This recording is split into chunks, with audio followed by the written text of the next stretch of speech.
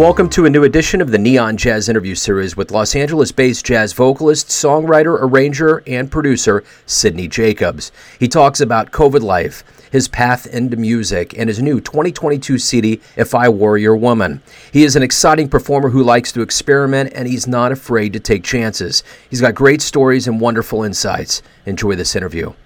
Yeah. All right. How are you doing? Good. Hey, I'm good, man. Thanks for taking a minute out today. I appreciate it. Yeah, absolutely. Thanks for showing interest. Yeah, absolutely, man. Yeah. Before we get into your latest album, If I Were Your Woman, I want to know, it's coming out during a time where things are changing. We're coming out of COVID. Live shows are picking back up. How does this release feel for you? How does the release feel for me? I only have my last release to compare it to, really. And that came out in 2017, and I immediately was working around town and doing things like that and interviews like this. This is a little different because the majority of the album was actually recorded during the heavier part of the pandemic when we were all on lockdown. The recordings were kind of done piecemeal because of COVID restrictions and the protocols that we put into place to protect the musicians. So yeah, it feels, I don't know how to describe it. It feels a little different. I mean, I'm actually underwriting, new music for another project. But it's good. It's good to get it out. I'm very proud of it. But the environment has changed, and I've just started booking gigs in Los Angeles. Yeah, I think it's an interesting experience for everybody. But it's been a great time to write. For people that like to sit at their computer and create or do whatever they do, it's actually been a beneficial time for that. So what are you hoping the listener gets from this album? Joy, maybe a different reference point into some of these songs. I think some of the songs, from what I've heard, people didn't even know, so they're hearing them for the first time, so they probably seem like originals. But just something that's pleasing, hopefully can lift them up. There's certain parts of the album and all my music that I write that I'm trying to encourage people and trying to show a sweep of life. And but yeah, I just hope that they dig it and they can groove to it, really. So let's go back to the beginning of your life here. How did you get this bug or this feeling to get into jazz? How did we lead to this road? I mean, if we want to go all the way back, my brother, who is now deceased, but he was 11 years older than me, he was he had a true artist spirit. He was a flautist and a painter, and his musical and, artistic sensibilities, he was very adventurous. And I was just a little kid, So he exposed me to many of the heavy hitters of the 60s and 70s, 50s, everybody that we would know, Miles Davis, Ornette Coleman, Eric Dolphy, all of these guys. And my sister, who was 10 years older, she was like into R&B and Motown and pop music. So my household was filled with a lot of music and a broad sweep of music.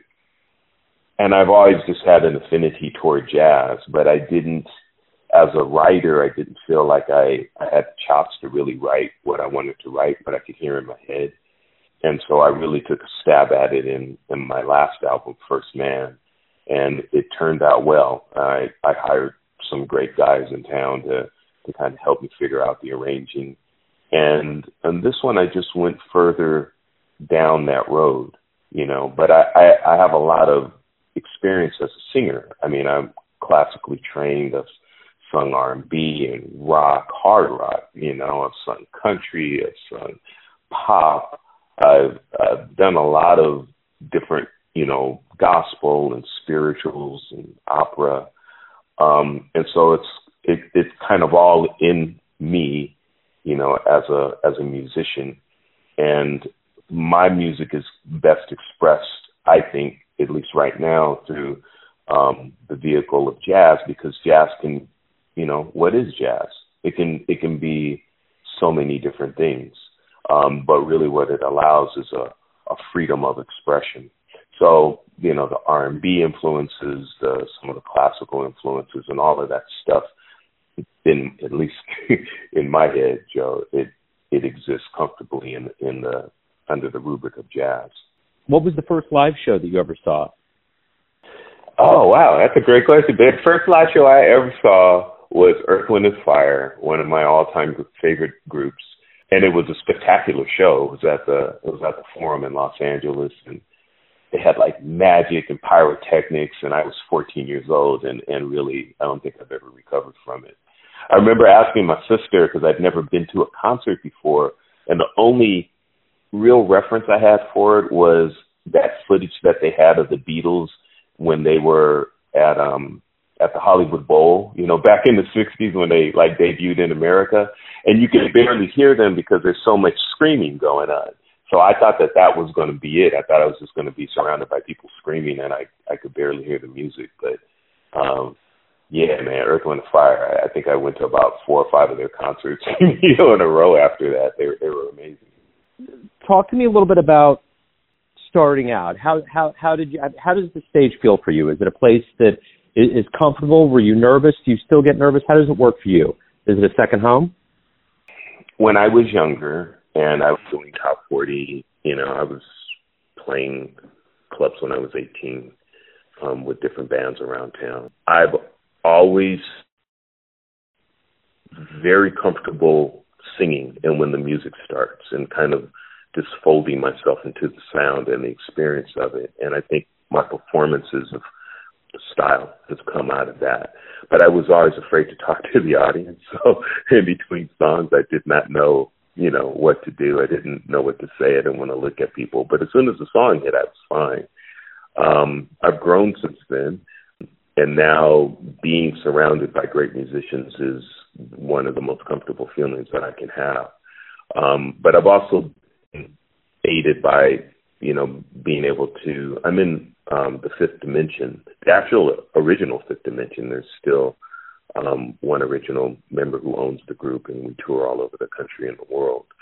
The 5 years that I've been in that group now has really helped my stagecraft. I've learned so much because it's a different way of performing. You know, they're really entertainers. My thought, my sensibility, especially if I'm like in a trio or doing some jazz stuff, is not necessarily being an entertainer, but I'm just a musician. You know, I'm the singer, I'm the vocalist, but I'm a musician. And doing all of these shows with the Fifth Dimension and then some other groups that I've been able to hit with on occasion, it's taught me that, like, people want to be entertained. Even in the jazz realm, you know, people want to be entertained. I'm not talking about doing dance moves and splits and everything, but the singer's obligation on stage is, I think, a little different from the drummer or the pianist, even if the pianist is a lead, you know, even if those musicians are lead musicians. The singer is facing the audience. The interface with the audience is much more intimate. There's nothing to hide behind except a little microphone. All of that is developing as I do it more and more. But my mindset about being on stage is changed over these last few years, just being out with this wonderfully professional group. So, yeah, the stage is very much a home for me. I don't know if you got a chance to watch the Weave the Tail video, but if you haven't, I'll send it to you. And that's kind of like where my performance energy is at. I'm very much into, you know, what's going on. You can kind of feel the music flowing through my body. So yeah, being on stage it's an exhilarating, you know, experience for me. And with that being said, you know, now that we're getting back to live music and the world's waking up a little bit. I lost you, man. Oh, you, Joe. Sorry. I don't know how I lost you there. I lost you in my headphones. Did you hear my answer? Okay. Yeah, I did. Yeah. I think it happened when I was asking you my question. Can you hear me better now? I can. I lost you in my headphones. Okay. I'm sorry. I was just so busy rambling. I didn't know.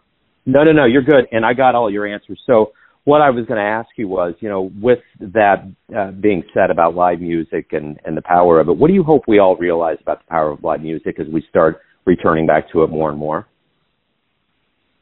I'll just go out to a club. when you feel comfortable and safe enough, there's nothing that can replace live music, with all the technology that we have. And I'm not a person opposed to technology at all. I use it all the time. There's nothing like going to hear musicians come together, coalesce, and create something right in front of you. It's a magical experience, and I don't think it's ever going to get old, man. So there's that experience. There's the experience of seeing these guys and women play the actual instrument, hearing the coordination of what they're doing, the listening, the respect, the spiritual nature of what they're doing. But then there's also the experience of being with other people, having that same experience, like going to the movies. We are communal creatures, and we will always be communal creatures. So being in this pandemic, has really injured a lot of us because we've been cordoned off from one another and isolated. But I don't think it's going to take much convincing once people go to a couple of festivals or, plunk down their money and go to a concert, and you get in that theater, you hear that music, man. There's nothing to replace that.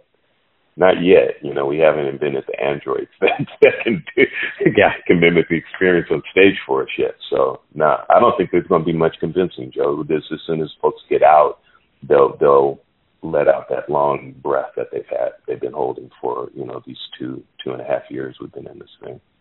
Every day you get to wake up, you get to create music. What is the best part of being a professional musician for you? Just that. That's the best part, is to do what I was doing 5 minutes before you called, just sitting and trying to figure out another puzzle, trying to figure out these pieces, how to end this current song, how to start another song. It's incredibly challenging. And for me, I've kind of taken, even though I do have a lot of experience, I took a different path to become a true professional musician. I had a family when I was younger, and I wasn't making any money as a singer and studio musician. And so I went back to school and got a couple of degrees and started working in the world. So now that I'm back doing this full time, it's a privilege, a blessing. I'm trying to think of the right word to encapsulate it.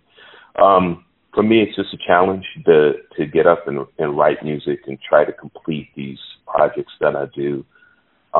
It's a true blessing whenever I get to perform, because I feel like you're just spreading love and you're spreading joy, to people. You're making people laugh.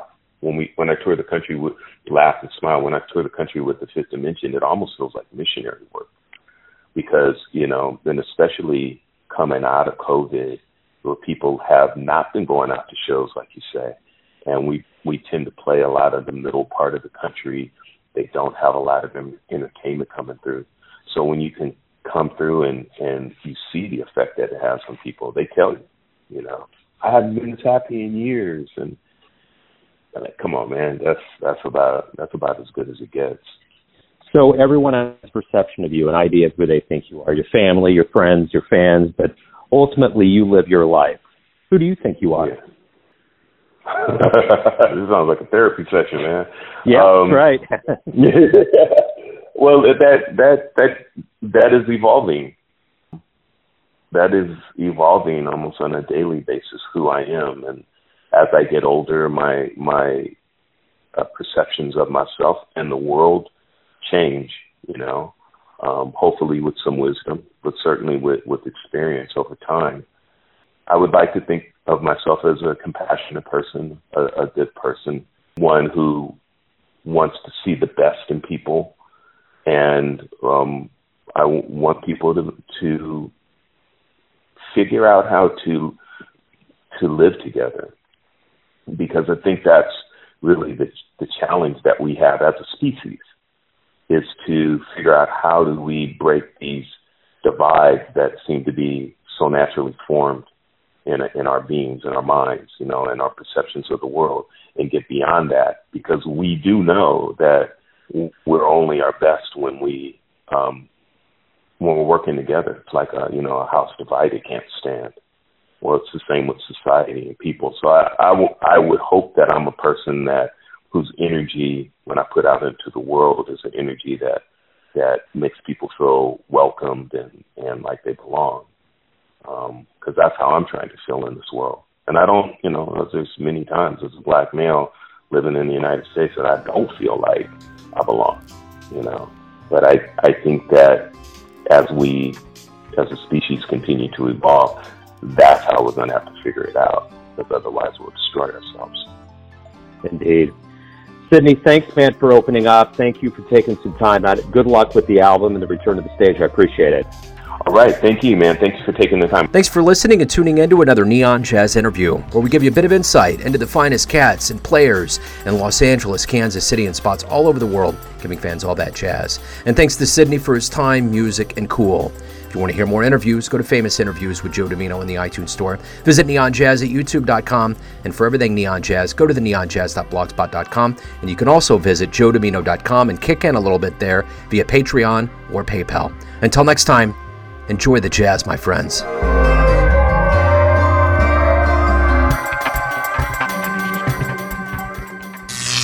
Neon Jazz.